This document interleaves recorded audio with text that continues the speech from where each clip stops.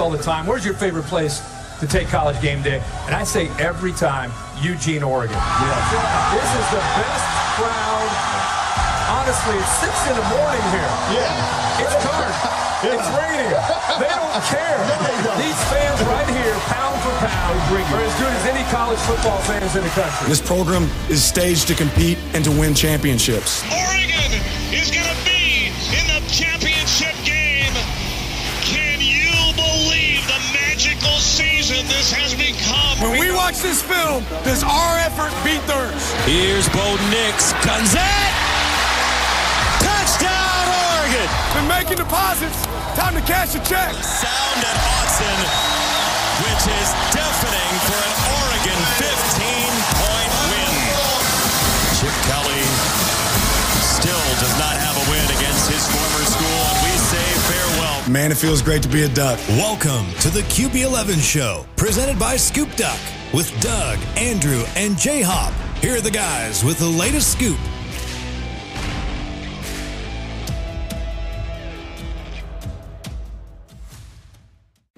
You are listening to the QB11 Show, presented by Scoop Duck. I'm Doug Scott. I am joined today by J-Hop, Justin Hopkins from ScoopDuck.com. Welcome back. We've missed you the last couple of episodes. Yeah, we've been trying to line up everybody's schedules, but we finally got something for you and I to get together, and I know that following our little bit that you'll have Andrew on, so it'll make for a very good and solid and strong and long episode. Yeah, just so the listeners are clear, we'll have both J-Hop and QB on in this episode. It'll be J-Hop and me first, and then QB and me after that, and we'll edit it all together into one solid hour and a half episode. So unfortunately, you only get half of Hop and half of QB, but you're stuck with all of me. So let's kick it off. I know we got limited time, so let's get into it. Big Time Juice posted up today on ScoopDuck.com. Justin, I know you don't want to give away all of the paywall information, but maybe a tease for us. Yeah, I just, I think that the broad or generic tease to give away is just that we're kind of in that time of year where Oregon generally makes a recruiting run. And so they have 8 verbal commitments right now. There's been some crystal balls and some on-3 predictions, and some of those things kind of dropping for recruits that the Ducks have been targeting here the last, I would say week to 2 weeks. And so things are definitely ramping up. We've got the spring game coming up on April 29th, which we're all very well aware of. I know you've seen it, Doug, and I know you've paid attention, but that's probably one of the best early lists we've ever seen, at Oregon, not just for a spring game, but really for any recruiting event. So that's building a lot of excitement. And I guess maybe one of the big points in the juice that I talked about, and I always hate because you see recruits or commits, it's mostly commits. You see commits or you see other media like Oregon's not done yet or, whatever. It's like, well, yeah, no kidding. They only have 8 commits. They're going to get more commits, right? But it's just kind of truly one of those times where the next 2 to 3 weeks is probably where you need to be paying attention. 4-star cornerback Dakota Fields out of California, top 100 player. I can't recall if he picked up 1 or 2 predictions last week, late last week to Oregon. I put my own in on Sunday for him to Oregon, as that one's quickly kind of becoming where the Ducks are very far ahead and becoming almost kind of like a worst kept secret, if you will, using finger quotes there. So some really good momentum building. We know that April 28th, the day before the spring game, 4-star quarterback Luke Moga is expected to make his commitment. He visits the Ducks this upcoming weekend. So, as you can see, some things are building, right? And again, I'm not trying to give everything away, but there's some legitimate names and some legitimate things happening that instead of me just saying, Oregon's not done yet, well, of course, they're not done yet, but it certainly looks like the next 2 to 3 weeks could bring somewhere. I was trying to keep it generic because you never know in recruiting, but it looks like you could see 3 to 6 commitments taking place in the next 3 weeks if things go right, and the Ducks could be they could be off and rolling. Pretty exciting. Yeah, and then if you really go back 8 days now, with Aaron Flowers, and you say, okay, from the Aaron Flowers commitment on the 8th until, like, let's say the 30th, right, the end of the month, 2 days after or day after the spring game, if you're looking at that 3 to 6 additional that you just mentioned, plus the 3 commits that Oregon has got, this past week, I mean, that's really a run of, anywhere from 6 to 10 new commits in a 3-week window in April. So, April has become one of the most important months in recruiting. I think, as we've moved into this kind of new era, right, and guys are committing earlier and earlier, guys are visiting earlier and earlier. And April is a great time because kids can come out and not just watch all the spring games around the country, but they can go to practices. And I think kids are starting to see the value in watching a practice, watching how the team operates, watching how coaches coach. And we're seeing that more and more. And I think even the guys that aren't going to commit, to Oregon or anywhere else in the next 3 weeks, they're on campus, and that's informing their decisions that are going to be made in the summer and their decisions on which schools they're going to take official visits to come June, July, August, and beyond. So it's a hugely important month, and we're just seeing incredible momentum, and you guys have been doing a great job of covering that over there. Well, and I think you're right. You make a really good point, Doug, and something that maybe, just somebody that doesn't dig into it every day doesn't realize. So, you're really working hard on getting these guys on campus as early as possible. So one of the things I outlined is how many very elite 2025 targets Oregon has had on campus. Now those guys aren't going to make a decision right now, right? Those guys won't make a decision until a year from now.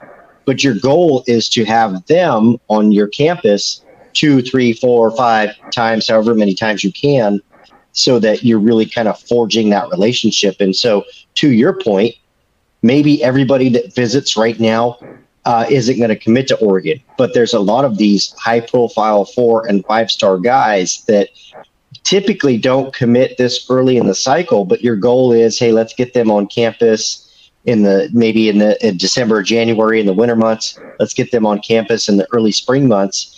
And then that really sets us up, because a lot of those guys will take their official visits either in the summer or possibly in the early fall.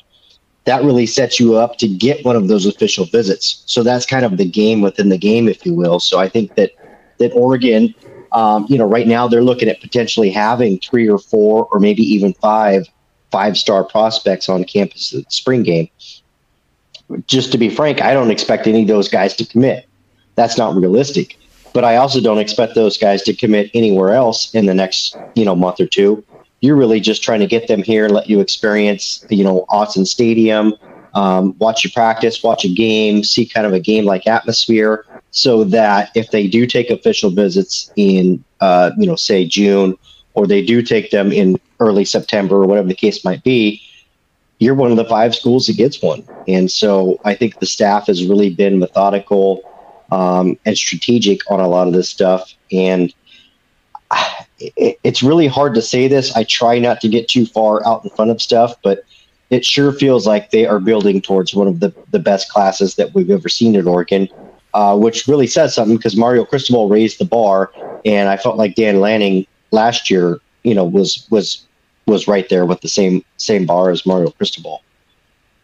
Yeah, I mean, I think if you go back, that 21 class kind of set the standard under Mario from a recruiting rankings, team rankings standpoint, points, if you will, and some of the recruiting services.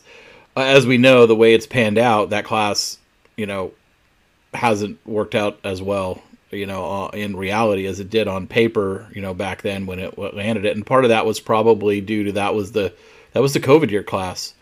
So yeah, as a lot of people said at the time, and I think it turned out to be accurate, not just at Oregon, but across the country, is that, evaluations were probably less accurate in that year. But be that as it may, and now here we are, the 23 class under Lanning, his first real true class, right? I mean, yeah, he technically signed the 22 class, but as you all know, that transition class is really, you're just trying to hold down the fort with the guys that the previous coaching staff had got to commit for the 22 class. You're trying to hold the line on those, add a few pieces. And Dan and company did a great job of closing the 22 class, and they did add a number of pieces in January and February. But really, the 23 class was his first one, and we saw, Oregon was the story on signing day, on early signing day in December, with the way they finished. And I'm with you. I've said this on the show. QB and I both have said we think 24 is looking like it could be even better. So, that's what you need to do. You need to stack elite class after elite class, and what happens then is what happens at these other programs, these elite programs, and what we're seeing play out now that the transfer portal has opened yesterday, right? And Oregon has 3 guys in the portal already. There's going to be more. There has to be more. But, I think people at Oregon are still, and certainly people in the rest of the Pac-12 are still trying to adapt and adjust to both kind of what's been more commonplace in the SEC for a longer period of time, which is you just stack talent on talent on talent, and then whoever doesn't win those competitions, it's not a loss when they go to the portal. I mean, sure, it's a loss in theory depth-wise, but it's not – I mean, you can't have everybody, right? And that's what Alabama does, and that's what Georgia does, and that's what all these elite programs do.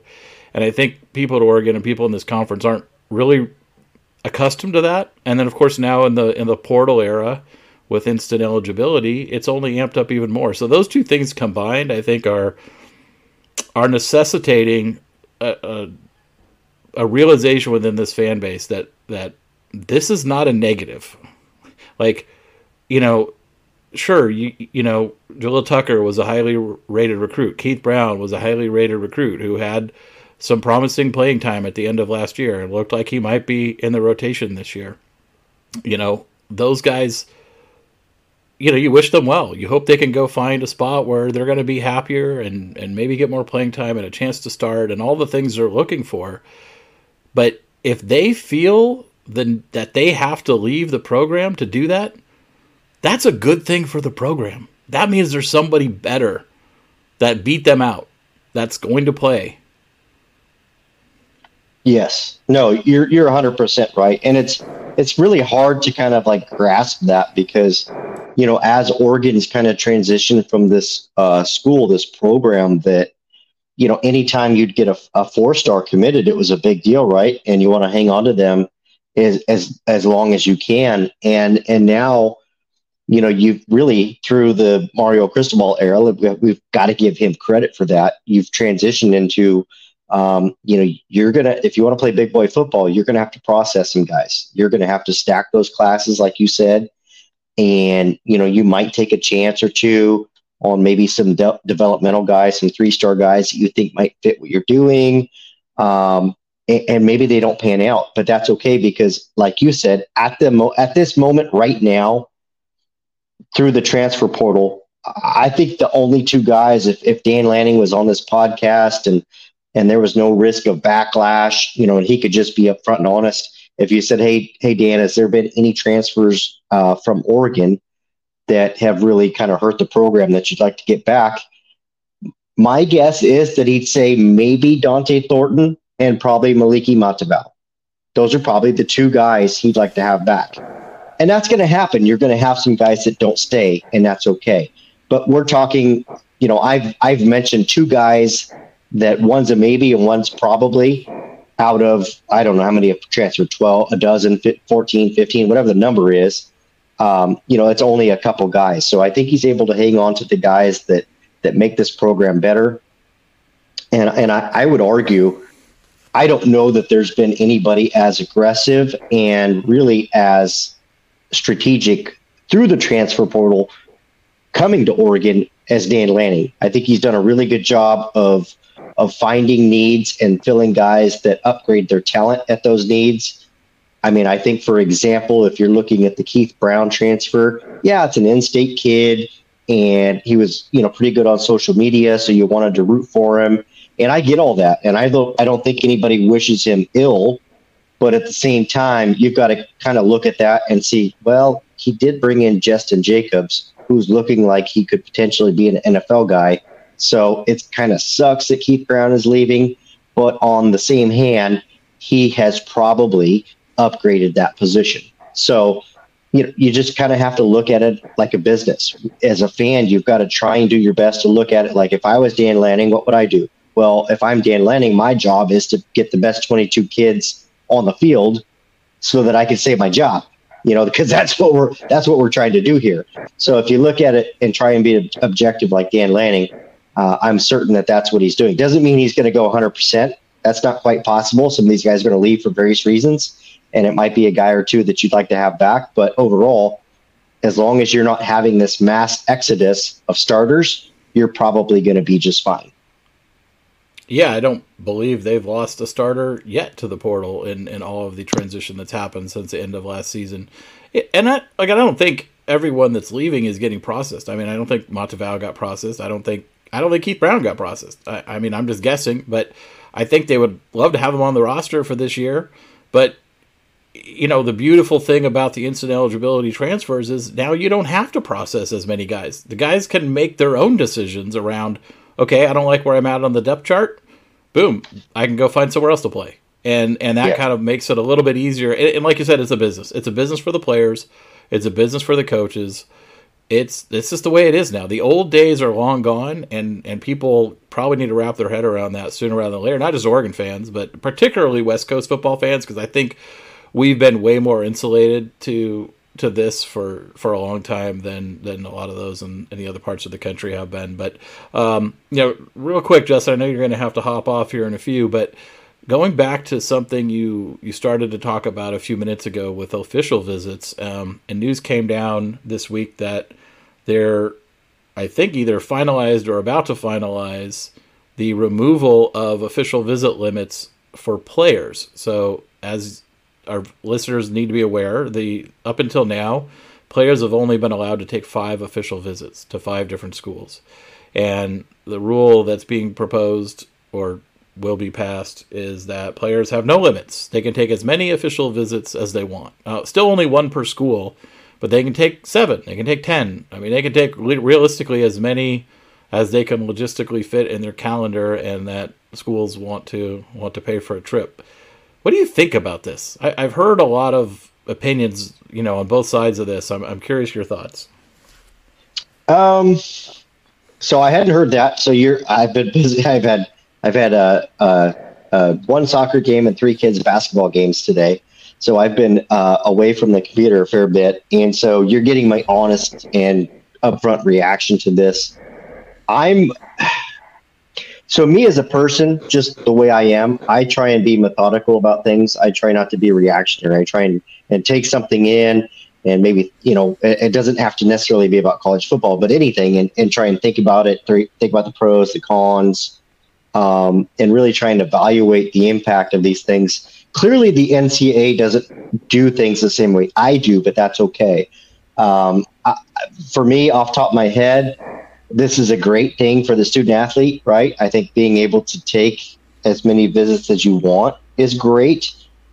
In terms of just kind of being applicable, I just don't see that it really changes much, because oftentimes, for me, I typically don't write a story about a recruit that's dropping a list greater than 5. Like if you drop a top 5, I can get behind that list and say, okay, you got 5 schools. Those 5 are all probably fairly in the mix. We all know usually 2 or 3 are head and shoulders above the other 2. But, when you drop, if you're going to go take 10 visits, 15 visits, I don't know.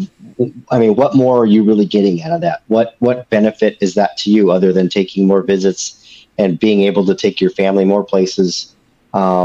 Through kind of my understanding, really, through kind of the adaptation of NIL and its many, many uses, because there's obviously no language about it to this point, or very little language about it to this point.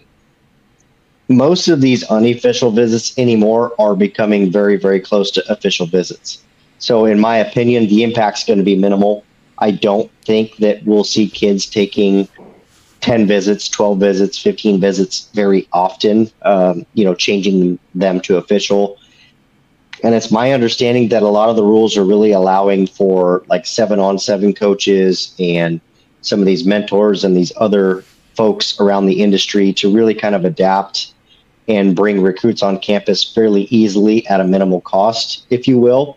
And I don't just mean this to Oregon, I mean this nationally. So again, to me, initial reaction, probably very minimal impact. I think it's good for the student athlete in the end. I don't think it needs to be this infinitesimal amount of visits. It probably should be capped somewhere. But again, I'd really kind of rather see them kind of hone down on NIL and maybe just the structure of NIL and the limitations of NIL versus some of these other things that they really seem to be working on. So I guess that's my long-winded good luck reaction. on the NIL front. Oh, I know. The genie's out of the bottle. We're not going back on that one. I get it. Yeah, I think that's why the NCAA is leaning so heavily on Congress right now. That is the only entity that can attempt to do anything around NIL that would be meaningful. I think the NCAA knows that there's really nothing they can do to cap or curtail, and it's a bit of a mess, to be honest, right? I mean, and this is, not to toot my own horn here, but you'll remember several years ago, J-Hop, when every time this conversation would come up on Scoop Duck or anywhere else, I was always one of the people saying, like, look, I'm not against players getting paid, but this will turn into just unfettered pay for play. And that's exactly what it is. That's exactly what it is. Like, let's call a spade a spade. And Oregon's got one of the best NIL programs in the country. So, like, it's great for Oregon. It's great as an Oregon fan. Like, we're holding our own NIL just fine. But as a college football fan and as a fan of the sport, like, I don't think this is what a lot of people wanted. But it's exactly what was predicted by myself and a lot of other people, because anytime you have boosters who have deep pockets and they want their team to win, like, they're going to find a way to pay players, just like they always have, and they always will. But back to this thing. I think what is unclear to me is if the number of official visits that each school is allowed to pay for is changing or not. Because if you have an unlimited amount on the player side, but your team amount is still the 53 or 55 or however, whatever, somewhere in that range. I don't know the exact number. Right. If that doesn't change, it really, like you said, probably there's already a limit on how many visits could theoretically given out. So I don't think this is going to be like all of a sudden life changing as far as like how many official visits start happening. I do think there'll probably be some well publicized cases of a player here or the player there who lines up 10 officials or something crazy. But I think that'll probably be the exception rather than the norm. But I think the one area where it could have an impact, I'm wondering, is if the players are like, okay, I've got a top 10, I want it to take an official to all my top 10, but now the schools are sitting there going like, well, I still got a limit, and you're asking me, I've got more players asking me to take officials now. I wonder if some of the schools have to then prioritize like who they're going to actually pay for an official for and who they won't. And that might give the player a signal, right, on, do I actually have a committal offer here? How bad does the school really want me? They won't trip me on an OV. They must not want me as bad as they want that other guy. So it'll be interesting to see that gamesmanship a little bit. No, that's a good point. No, I like your point, and I like the fact that you brought up that at least as we know it, schools are still restricted to the number of visits. There's a cap on the number of visits that they can have. And so does this change that? Because if it doesn't, it probably really doesn't change much of anything in the end. And that's okay. I don't think official visits are really, I do like that they changed that you could take official visits in the summer. I thought that was a great rule change. Yes. A couple years back. I thought that made a lot of sense. This one doesn't make a ton of sense to me. Just so college football. So and going back, I was just like you, Doug, when they said, NIL was coming and all, I said, in the form that you're proposing, NIL is bad. It's really bad. Like and it's not because I'm opposed like you. I'm not opposed to players getting paid.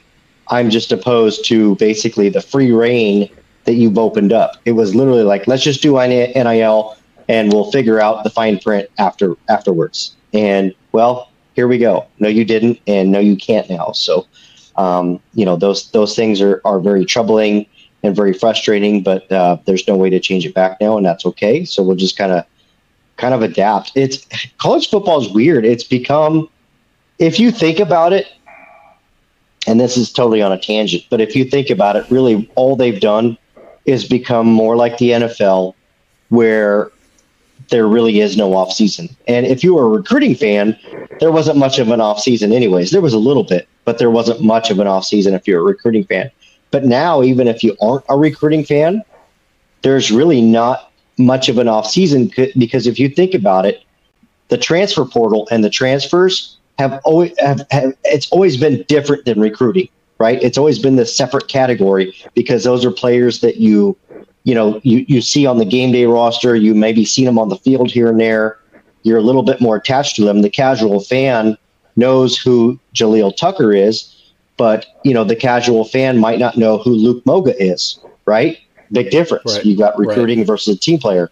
And so now, if you think about it, really all the NCAA has done all these different things that have made college football more like the NFL, where it's this year-round thing, and equates to free agency, and equates to just so many different parts of that it. I mean, I don't know that we could say that it's good or bad one way or the other. I know that people like myself revere change. We don't like change, and there's been so many changes, but who's to say it's been all bad, right? Yeah, I mean, I think there's been a lot of good and bad that comes out of it, and I think if you look at it from a player perspective, I mean, there's a lot of guys that are making money now that weren't before, and I think that ultimately is a good thing. But what's the ultimate cost to the sport going to be because of all this? And I don't think we know the answer to that yet. The interesting thing to me is the NIL side, like, that got forced on the NCAA, right? I mean, through lawsuits and everything else, like, they had no choice. They had to basically just give up the ghost and say, okay, it's out there. The interesting one to me was the immediate eligibility. Like, that, I don't understand why they rushed into making that decision so quickly. There was not a court case that forced it. It didn't seem to be any serious pressure from regulators or lawyers or courts or anything that was driving them to drop the 1-year sit rule. And the fact that they instituted it almost simultaneously with NIL, I said it at the time, and I still say it, like, it's head scratching to me why they rushed so fast. Maybe they feared a future lawsuit, but they fought all of them so far. Like, why is that the one that they just said, we're going to roll over and let it happen? And because I think that the two things happening at the same time have had a multiplying effect on each other, right? Whereas if you just would have had NIL, yeah, the high school recruiting would still have NIL going into it, and then the college recruits who do decide to hit the portal and either sit out a year or who are a grad transfer and don't have to sit out a year on the old rules, like, they would still be getting NIL competition, pay-for-play competition, for their services. But the rest of the portal churn and the unrestricted free agency that we're seeing wouldn't be there, because now these guys have to sit there and evaluate, okay, do I want to leave and sit out a year at my new home, or do I want to stay and stick it out and make something happen here or the next year? With that, so that one is always, I've always struggled to understand why the NCAA rushed into that one so quickly, and I don't know that I'll ever know the answer. Yeah, no, you bring up a great point, and it is kind of,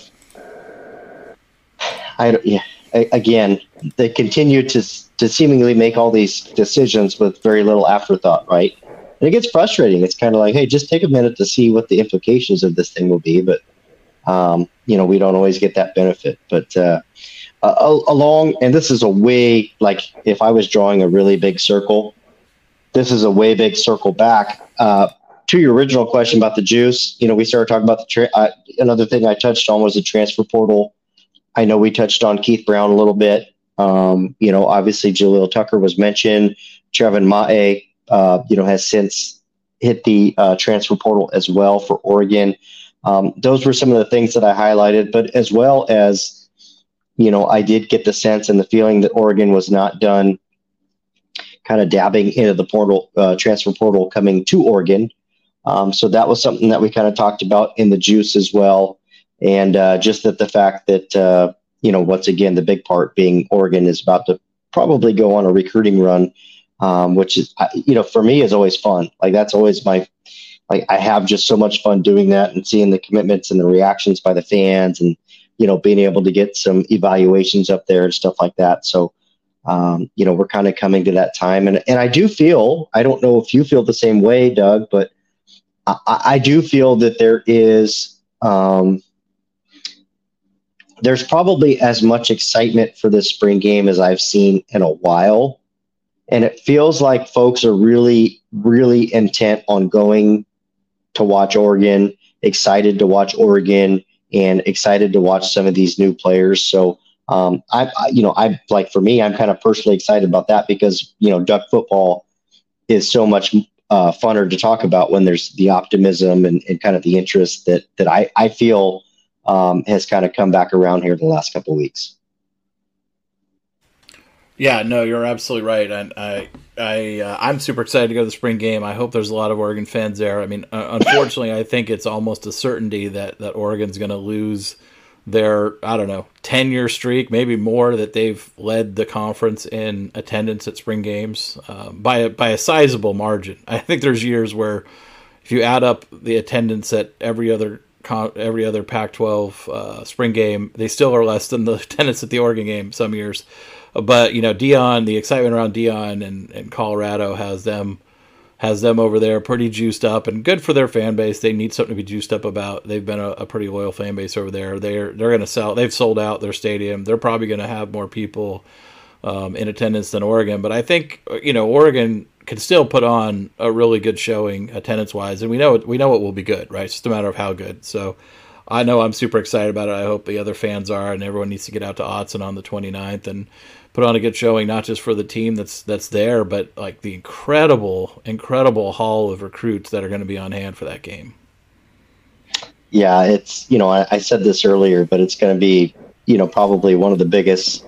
I really feel like it's shaping up to be one of the biggest groups that, Oregon's ever had. And I think that the key to that is, you're in late April, which is a good time for recruits to visit. And once again, you might know, but I don't think anybody else is having their spring game that weekend. I mean, there might be some one-off here or one-off there that, that nobody really talks about. But if you're talking about the Alabamas and the Georgias and the USCs and, all of the big-time schools, nobody else is having a spring game that weekend. So really, kind of way to take advantage of being the only show in town, if you will.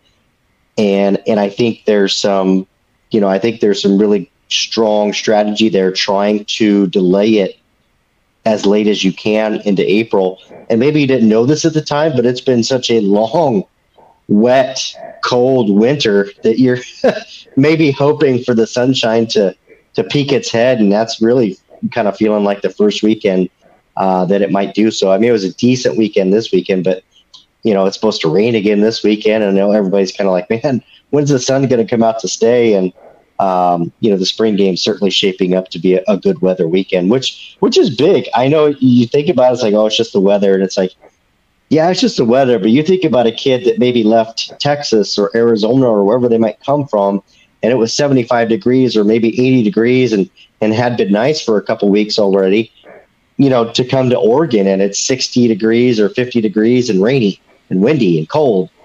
That definitely doesn't help your cause. If you're Oregon, and I recognize that it rains in Oregon, I totally get that. But if you're trying to impress recruits, it's helpful when the weather cooperates. Yeah, for sure. And that was last spring game was incredible. I mean, the weather was gorgeous. It was sunny. It was 70. It was warm. It was a beautiful spring day. We were tailgating in the parking lot. Good crowd. Another great, a lot of recruits on hand. So yeah, it helps. It certainly doesn't hurt. I know you're about out of time here, Hop. Is there anything else you want to touch on before you head out the door and I bring in Andrew? I am, and I don't think so. I mean, just kind of stick with the site. We've been doing our best to, Jared's been going to practices and trying to get as much as you possibly can from the limited windows of practice, and I totally understand why Dan Lanning does that. And really, that's kind of the norm in college football. There's very few practices that are completely open anymore. And anyways, Jared's been doing a good job of staying on top of all that. But, I feel like, us at Scoop Duck, I feel like we've been doing a really good job covering recruiting and getting updates and staying on top of the top list and trying to bring you guys some insight. I recognize that this staff might not be quite as open as Mario Cristobal, but not as tight-lipped as Chip Kelly. So it kind of feels like it's in between. But we've been doing our best to get that stuff out. So we appreciate the support. And I'm excited to keep going with this podcast. And I know you and Andrew will have a few things to go over and give folks another, 30 minutes to 60 minutes of coverage here. But no, I was glad we were able to get on and catch up and at least do a little bit of the podcast. Awesome. Well, thank you, Justin. And folks, we will be right back after this message with QB11.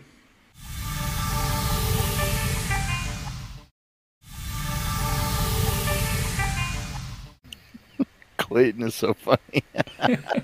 Right when I start recording, you start laughing. Sorry. All right. That's all right.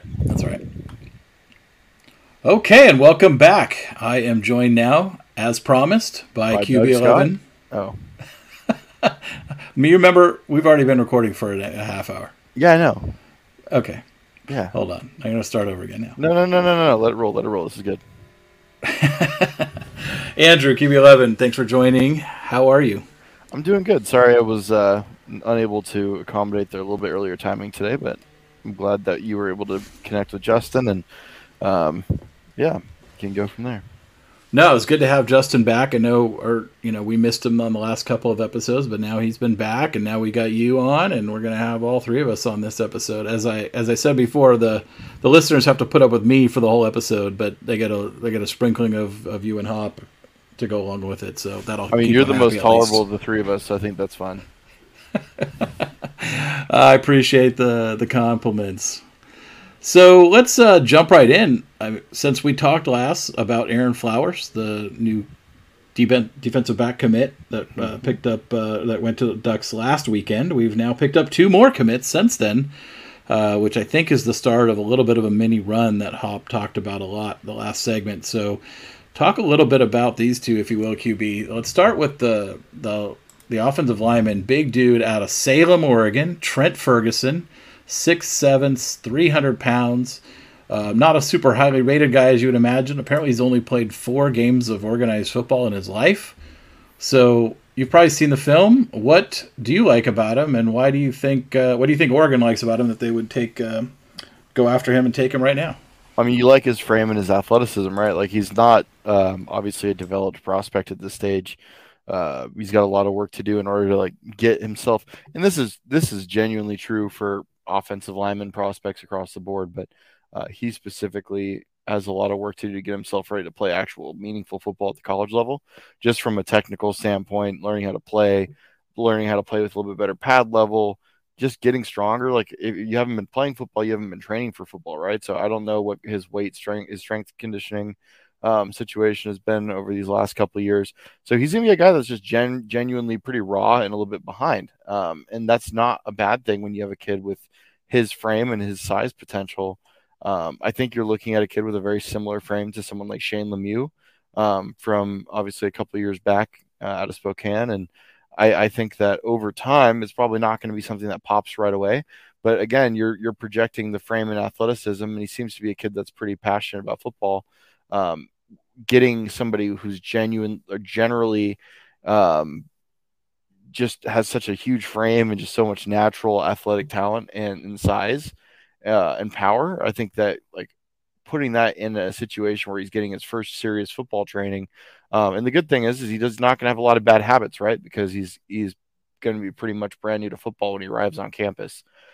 So I like Trent Ferguson. I think that it's a solid upside play on the offensive line. I think if you're going to take chances on in-state prospects, the offensive line is the best place to do it, specifically when they have all the requisite frame measurables that you're looking for. And so long-term, I think he projects better at guard than tackle, just based on what I've seen. I think he's a good athlete for a guard, but doesn't have the lateral redirection, athletic body control that you'd want from a tackle. And I think that Oregon should be able to recruit a higher-level athlete to play tackle. So, again, I think very much like Shane Lemieux, I think if everything goes well, that's who you get.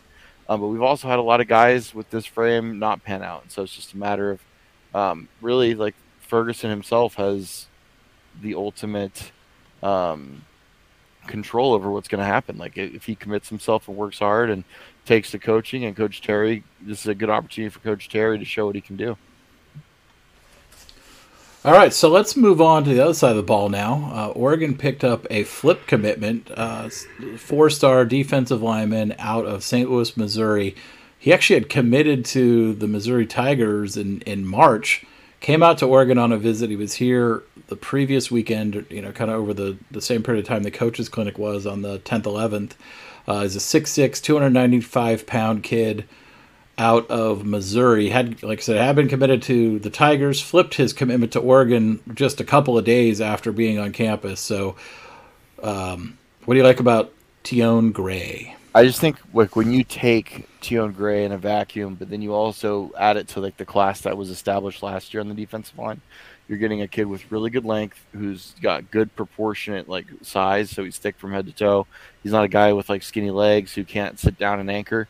And he's a good athlete, right? He's not the most physically developed. He's 295 pounds and he carries it super well, but you can tell that there's substantial room for physical growth still.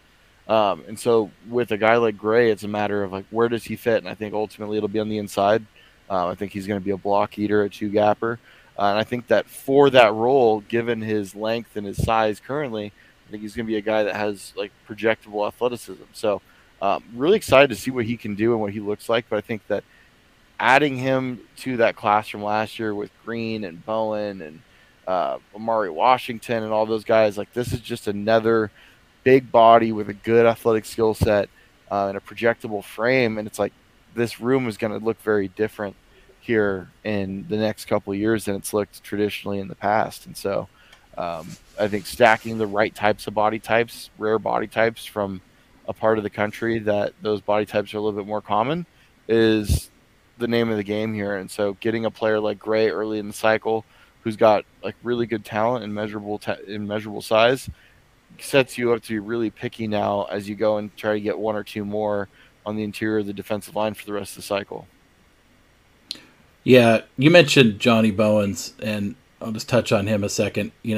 Coach Tony Tuioti posted a picture today of all of his guys, all of his D-line guys, and you just look at Bowen, and he just looks different, right? He just looks like his shoulders are so broad. He's just he's a massive human being in all the right ways, and look, even you just compare him to other guys that are even on the Oregon roster still, or used to be on the Oregon roster over the last 5 years. And I'm talking about, guys that are good players. I'm no knock on any of them, but that dude looks like an interior defensive lineman. Yeah. I mean, the thing is with him too, is he's on the smaller end, right? He's got broad shoulders and a pretty big frame, but he's likely going to be a guy that probably flexes out more in those wider techniques, similar to Brandon Dorlus. And comparing him to a guy like Pomee or Amari Washington or Terrence Green, he's actually not all that big. It's that's what's crazy, and I think that's what's really impressive about what they've done, because a guy like Bowens a couple of years ago would have been the guy, right? Yeah. So, and now he's going to be fighting with a bunch of guys to be the guy. Yeah, but he's got a great frame, big kid. And I'm just excited to see again what this room looks like in a couple of years. They've thinned out a lot of the fat in the room. Really, there is none left at this point. It's all incoming freshmen or guys that are contributors, and so just continuing to build that room out and stack good class after good class. I think that the hit rate on the types of players that Lanning is taking is going to be a lot higher than what we're used to on the defensive line.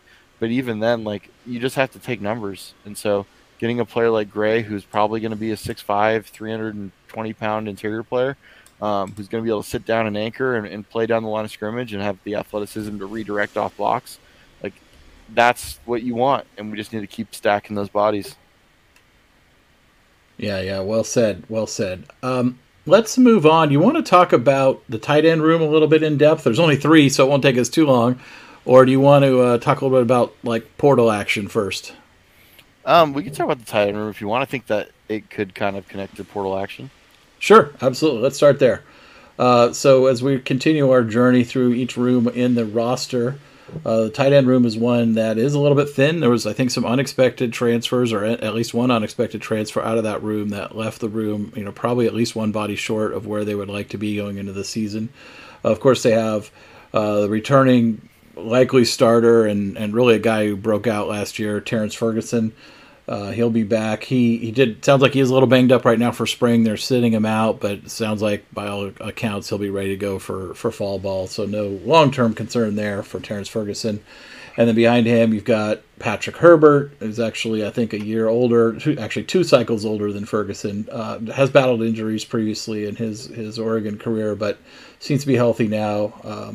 And he's in the rotation. He'll factor in the rotation, particularly in probably multiple tight end sets or blocking downs and things like that. And then, of course, the incoming freshman from Idaho, Kenyon Sadiq, a highly rated kid, probably more of a pass catcher at this point in his career. He's going to have to spend some time, over the next couple of off seasons bulking up to really be that every down tight end, but, certainly shows a lot of promise and a lot of athleticism in the passing game. So why don't you, kind of go a little in depth on how you see that room and what you see as kind of the next steps there? Well, Ferguson's the guy, right? Like, he's number one. He's the best player in that room. He's the most experienced, and he's the most well-rounded. He can do everything. And this is a room that, like you said, there was attrition during the offseason, losing Cam McCormick, losing Maliki Montevideo. Like, those are tough losses, especially now with Ferguson's injury. And so you're in a situation where you have Patrick Herbert, who has struggled with injuries mightily his entire Oregon career to this point.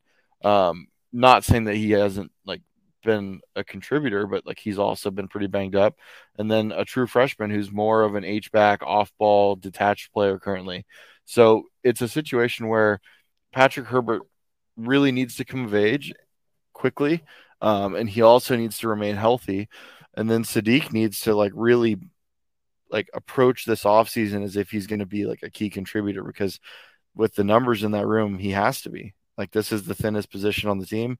Thankfully, it's a position where there are ways for the coordinator to change maybe some personnel package tendencies to lighten the load for this room. But I think it's also a room that we could see a potential addition through the portal at. Yeah, I think we kind of got a little bit of a hint around that today with Coach Merringer, maybe more than a hint in his post-scrimmage remarks, saying something that certainly made it sound like Oregon to be looking to the portal, and maybe they even have some eyes on a particular player or two that they would be looking at in the portal, which, you and I have talked about this on previous episodes, right? It's a room that really needs another body in it to go into fall, especially when you're talking about, you got Terrence Ferguson, who's banged up right now, Patrick Herbert, who's had multiple injuries in his Oregon career, and then a true freshman in Kenyon Sadiq. I think anyone would have to say you'd want to add to this room before you head into the fall camp. Yeah, I agree.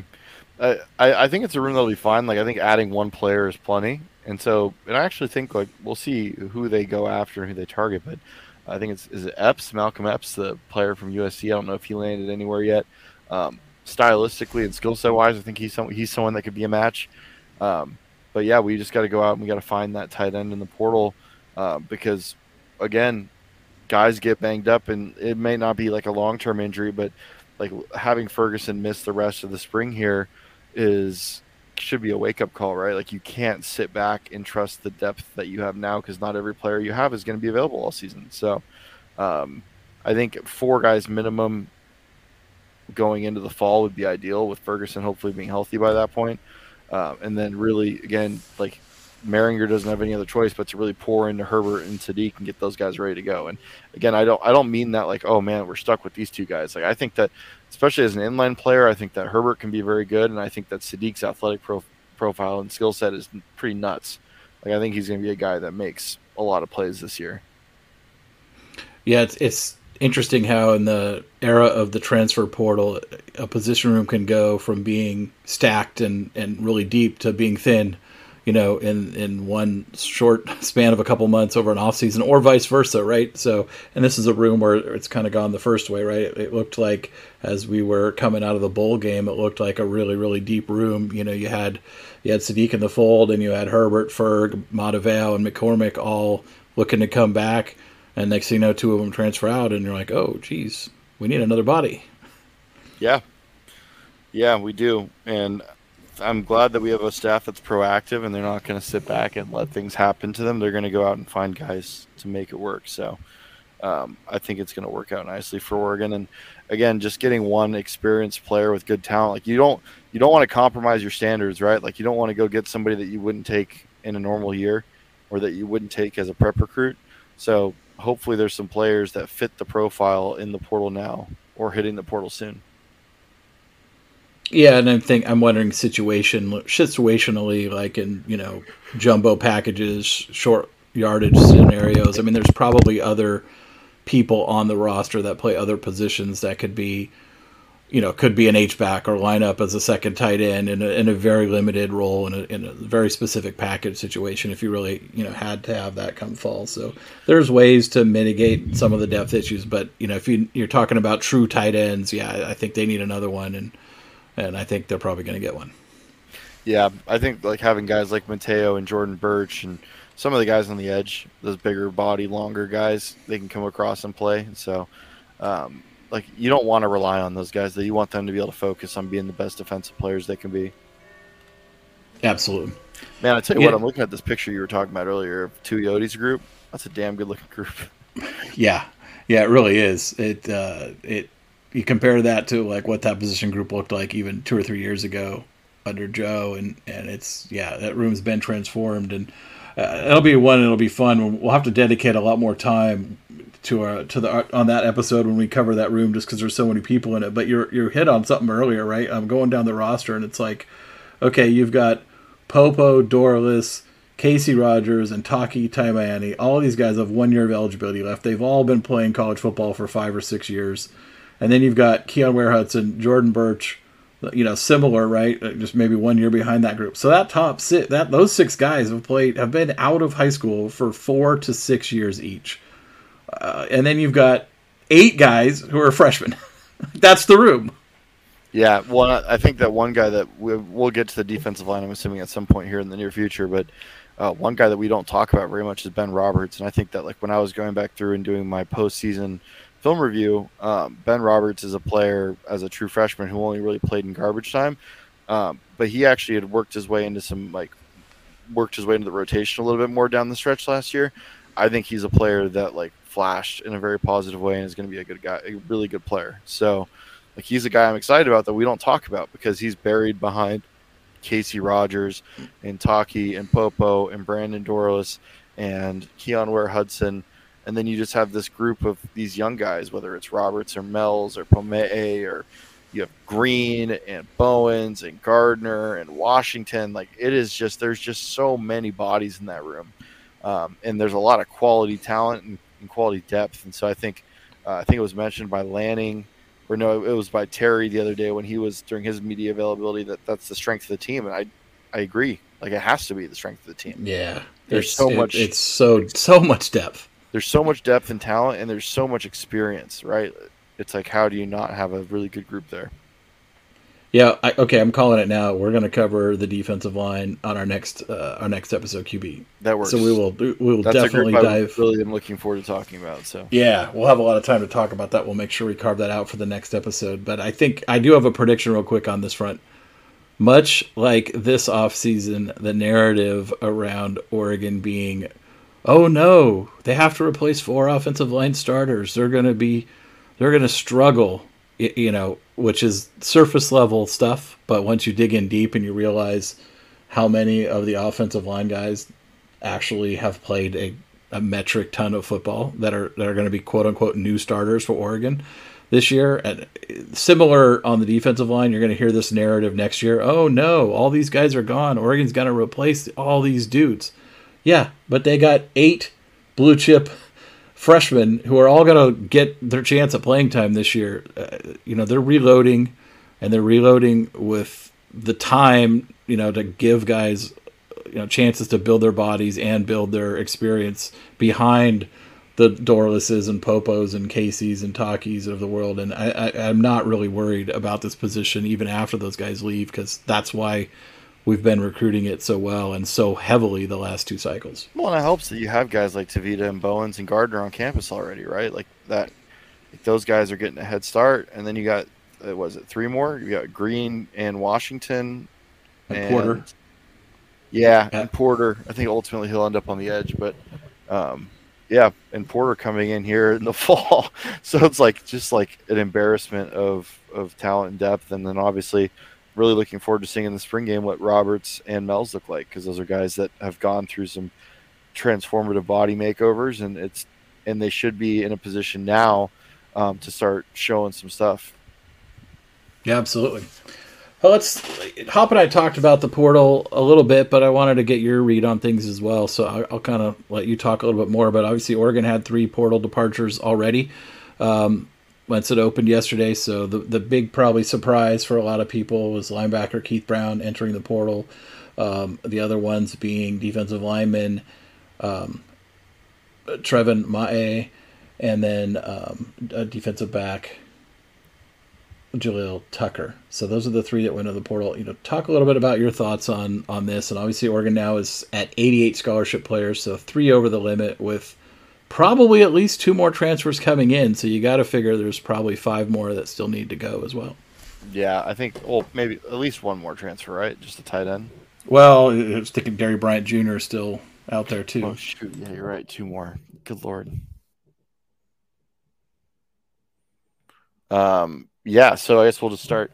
I'll start with Tucker. Like, I think Tucker not being able to come in and kind of push for, I didn't expect him, like Jalil Florence was the better prospect coming out. He was the guy that was going to be more ready to go physically. Tucker was pretty skinny, but like not being able to pack on weight, and then not really being able to push guys like Barkins and Dickerson for snaps. Probably not the best sign in the world long term, because now you have Solomon Davis and Cole Martin coming in, and then in the fall you have Roderick Pleasant and Dalen Austin coming in, right? So it's like that room is really, really competitive and really talented, and if you're not cracking it now with a year head start, the odds of you cracking it in the future are very low. So I hope that he finds a good spot. I ultimately think he might be best off switching to the offensive side of the ball wherever he ends up. I think that because of the way that tackling at the corner position is emphasized by this staff, being undersized and not the most physical guy in the world probably is not going to work very well. And so we'll see. Like I wish him nothing but the best. Again, with any of these players, like we want them all to be successful. With Trevin Ma'e, it just makes sense. Like we were just talking about the defensive line room. Like, where does he fit into that rotation? Like, he's an upperclassman who just keeps getting heavier, but unfortunately, as he gets heavier, his mobility just kind of continues to decrease. And so, like, where was he going to fit into this rotation with so many talented upperclassmen, and then just so much experienced upperclassmen, but then so much raw, explosive talent with the young guys. And so I think for him wanting to play football, it makes sense for him to go maybe come on down here and hang out with Dilly for a year and play for the Sun Devils. Like, go somewhere where there's a need for some size, because he is a strong kid, and I think that now that he's up to about 290 with his length, he can present some value to somebody. But with Oregon's quality and depth on the defensive line, that move was the most obvious one coming into the spring. And then finally Keith Brown, and that one's a little bit more surprising, because like I expected him to be. You and I had just broken down the linebackers, I believe, a couple of weeks ago. We talked about, like, there's the top 5 guys in the linebacker room, and he was one of those guys, along with Hill, Soule, Bassa, and Jacobs. And so I think now we're looking at a situation where I think it's pretty clear that it's going to be Bassa and Jacobs as the starters. And so where was Brown filtering in with the other 2 in the second group? Because I've actually heard a lot of good things about Connor Soule so far through camp, and he's a player that I really liked on film coming from Arizona State. And so I wish Keith nothing but the best. I hope he finds a good spot and gets a lot of playing time.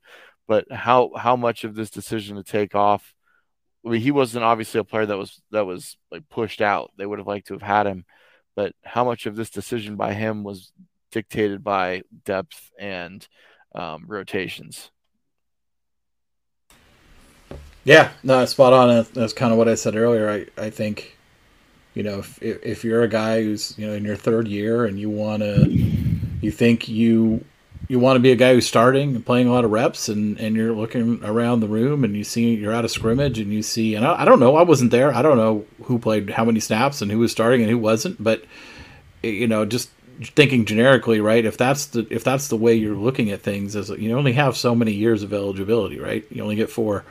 So if you're in year 3 and you're looking around and you don't like where you're at on the depth chart, and it's a business decision, right? Like, do I want to stick around, fight for, the second string job, or the fourth linebacker in the rotation, or do I want to maybe try my chances somewhere else where I can really play a lot more and try to earn myself, a paycheck down the road? And I get it. Like, I get that for Keith, if that was, his thinking. I get that for any player. And that's kind of the portal world we live in. It goes both ways now, right? Like, coaches can bring in not just high school talent, recruiting over the top of the current players on the roster, but they can also bring in portal talent to recruit over the top of the players on the roster. And that was a quote that Mario said years ago when he first got here, is it's my job to bring in a guy that's better than you, and it's your job to beat him out, right? And that's so much more true now than it ever was because of the portal. And then that means that those players who lose that competition, if you will, or who don't end up in the spot on the depth chart where they want to be or think they should be, then they have that option to go look for time somewhere else. And I just think that's the reality we all have to continue to adjust to. Yeah, I don't want to be insensitive. Like, I thought that Keith made a big jump actually from his freshman year to his sophomore year. I thought he was playing a lot better last year. Like, I thought he was more mobile. He looked faster.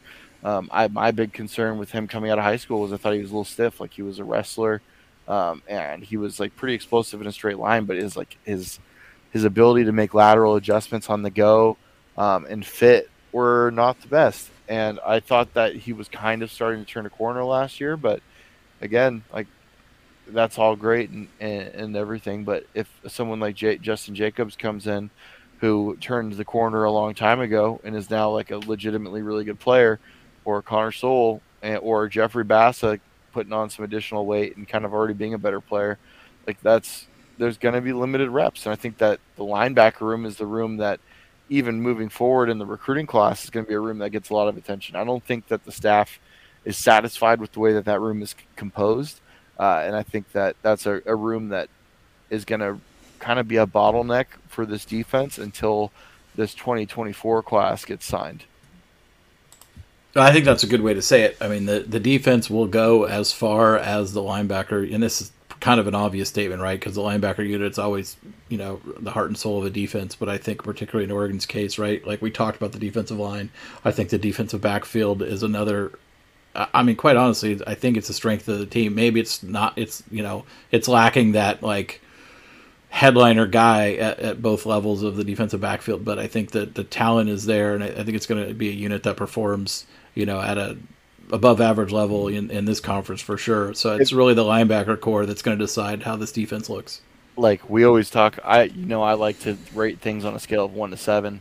Like, if we can get the linebacker room performing at a baseline 4, but a 5, like really when it matters this season, like that is substantially better than what we got last year, right? Yeah.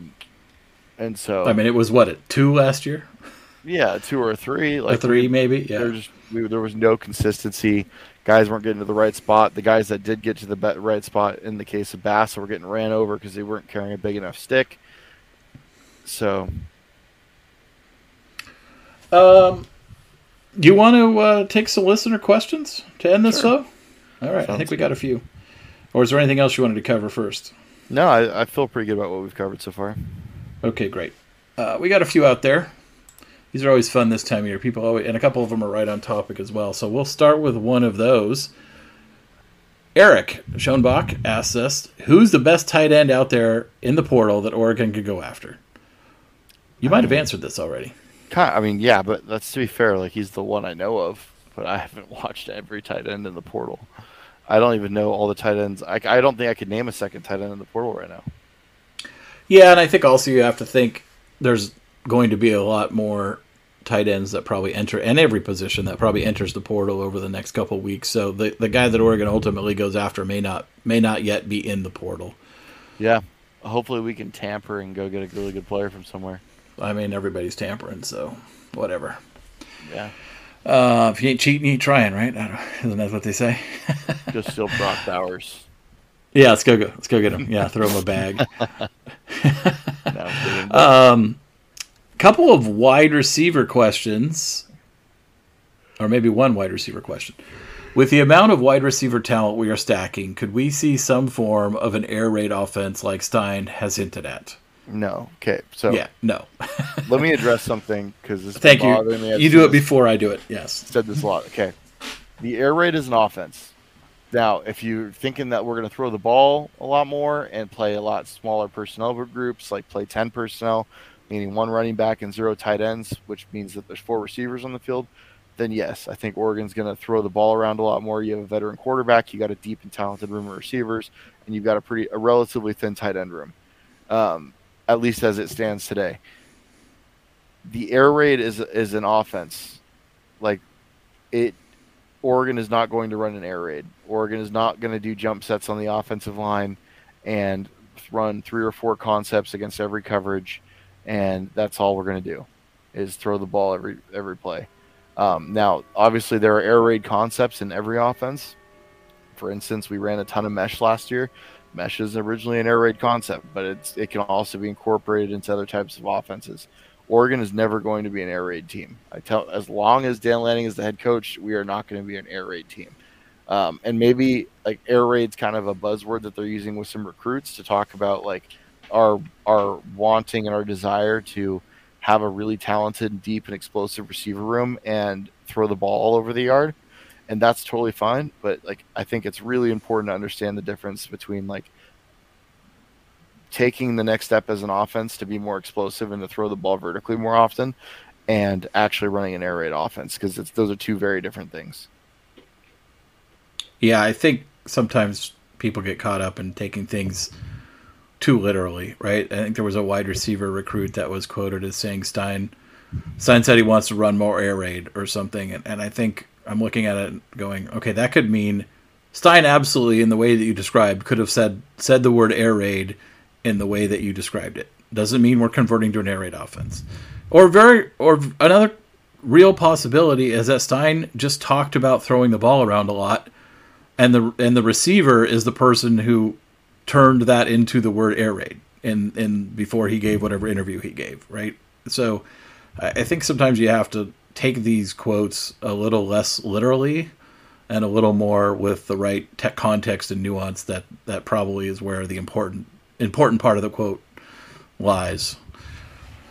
I think that dives into the next great question we have about wide receivers, or maybe I'll just follow up this with the wide receiver talent we are stacking. So, I mean, Oregon is stacking an embarrassment of riches, just much like we are talking about on our defensive line, and last week when we talked about the running back room, the wide receiver room, although it is not large this current season, given the commits that are already in the fold for 24, as well as potentially a guy like Gary Bryant Jr., potentially some of the other receivers that Oregon is getting crystal balled for in the 24 class or is in the final list for, right?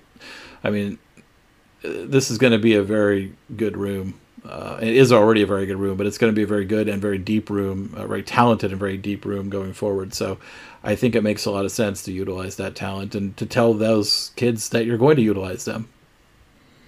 Yeah.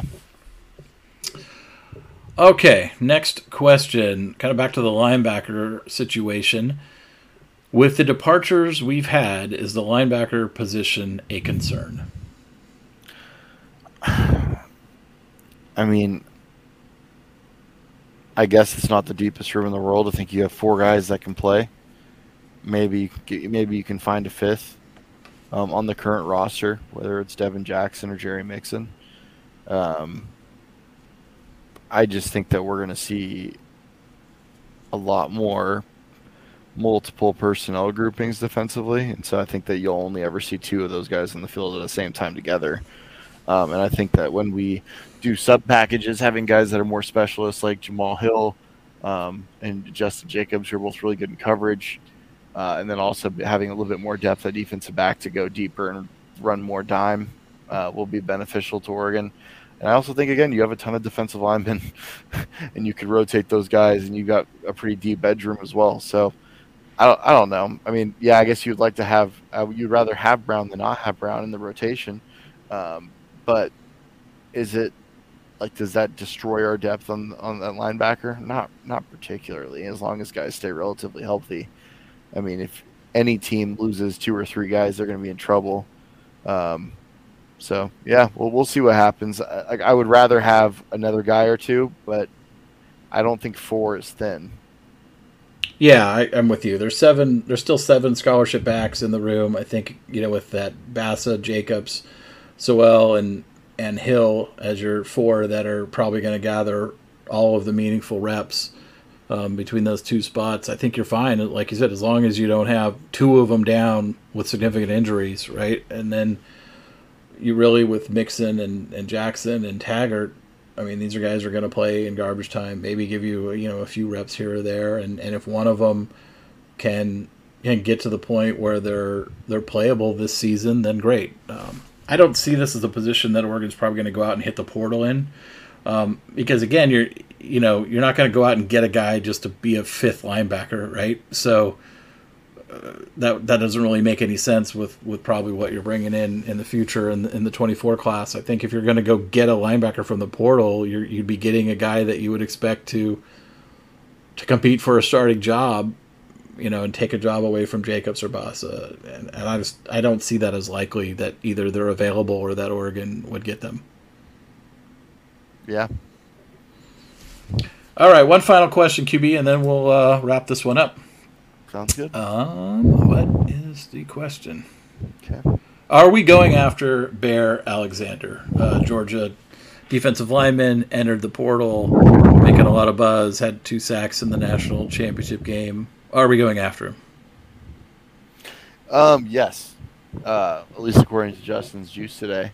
I don't know the insight on that. It seems like he's already kind of have his destination picked out with USC, kind of similar to the Jordan Addison situation a year ago. Again, Oregon's in a position where the last thing they need to do is add another interior defensive lineman, but Bear Alexander would probably walk in and be the most talented guy in the room day one. So I think he would obviously make room for a player of that caliber, but he's not a need. And so I almost wonder, like, when you're looking at like NIL and like resource distribution, does it make sense that, like, he is an upgrade? There's a marginal improvement when you have him in the lineup over some of the other guys that we have, and I don't want to downplay that. But given the fact that our baseline activity and production on the defensive line is already pretty good, like, is that a good use of resources when you could go out and use that money and get a 5-star edge player in the 24 cycle? Yeah, probably not. So I don't know. We'll see what happens. I think he's worth targeting, and I think that, I mean, obviously Lanning knows that. As much as I love guys like Taki and Popo, like, Bear Alexander is just a better player than they are. So if you can get him, go get him. Well, and what we've seen with this staff and Lanning is it doesn't matter what the room looks like. If they see an upgrade out there that they can go get, they're going to go after him. And that's really that's the Alabama model. That's the Georgia model, right? You're not going to pass up on opportunities to get better. Right. You're not going to, like, oh, you know what? We brought in this guy in our last class. And we really like him, so we're going to just roll with him instead of the guy we think's better. Like, it's not the way. It's not the way teams who want to win championships treat their roster. Nope. So I don't want him to end up at USC. I'd much prefer he ends up at Oregon, but it seems like he's heading to USC. Yeah, it certainly looks that way by all the tea leaves, and I know Texas was trying to get involved as well. But yeah, like you said, sometimes these guys come out of the portal and they already know where they're going and it's already determined, and this may be one of those cases. Yeah, this seems to be one of those cases. It certainly does. Well, Andrew, that's a wrap for this episode. Anything else you got? No, I just thank you, Doug, for being the flexible stud that you are and making it work with both Justin and I's schedules this weekend. I'm really hoping that next week we can all get on for the full hour and record together. But once again, like, thanks for being the glue that keeps this whole thing together. Yeah, we'll make it happen, my friend. And follow up on scoopduck.com to see all the news during the week. Make sure you get to the spring game at Oregon at Autzen Stadium on the 29th. We want a big crowd there. And certainly follow us on Twitter at QB11Show, at QB11SD, at DouglasTS. And we will keep you. We're always on there. We're always tweeting stuff. Sometimes it's entertaining. Sometimes it's informational. But most of the time, not.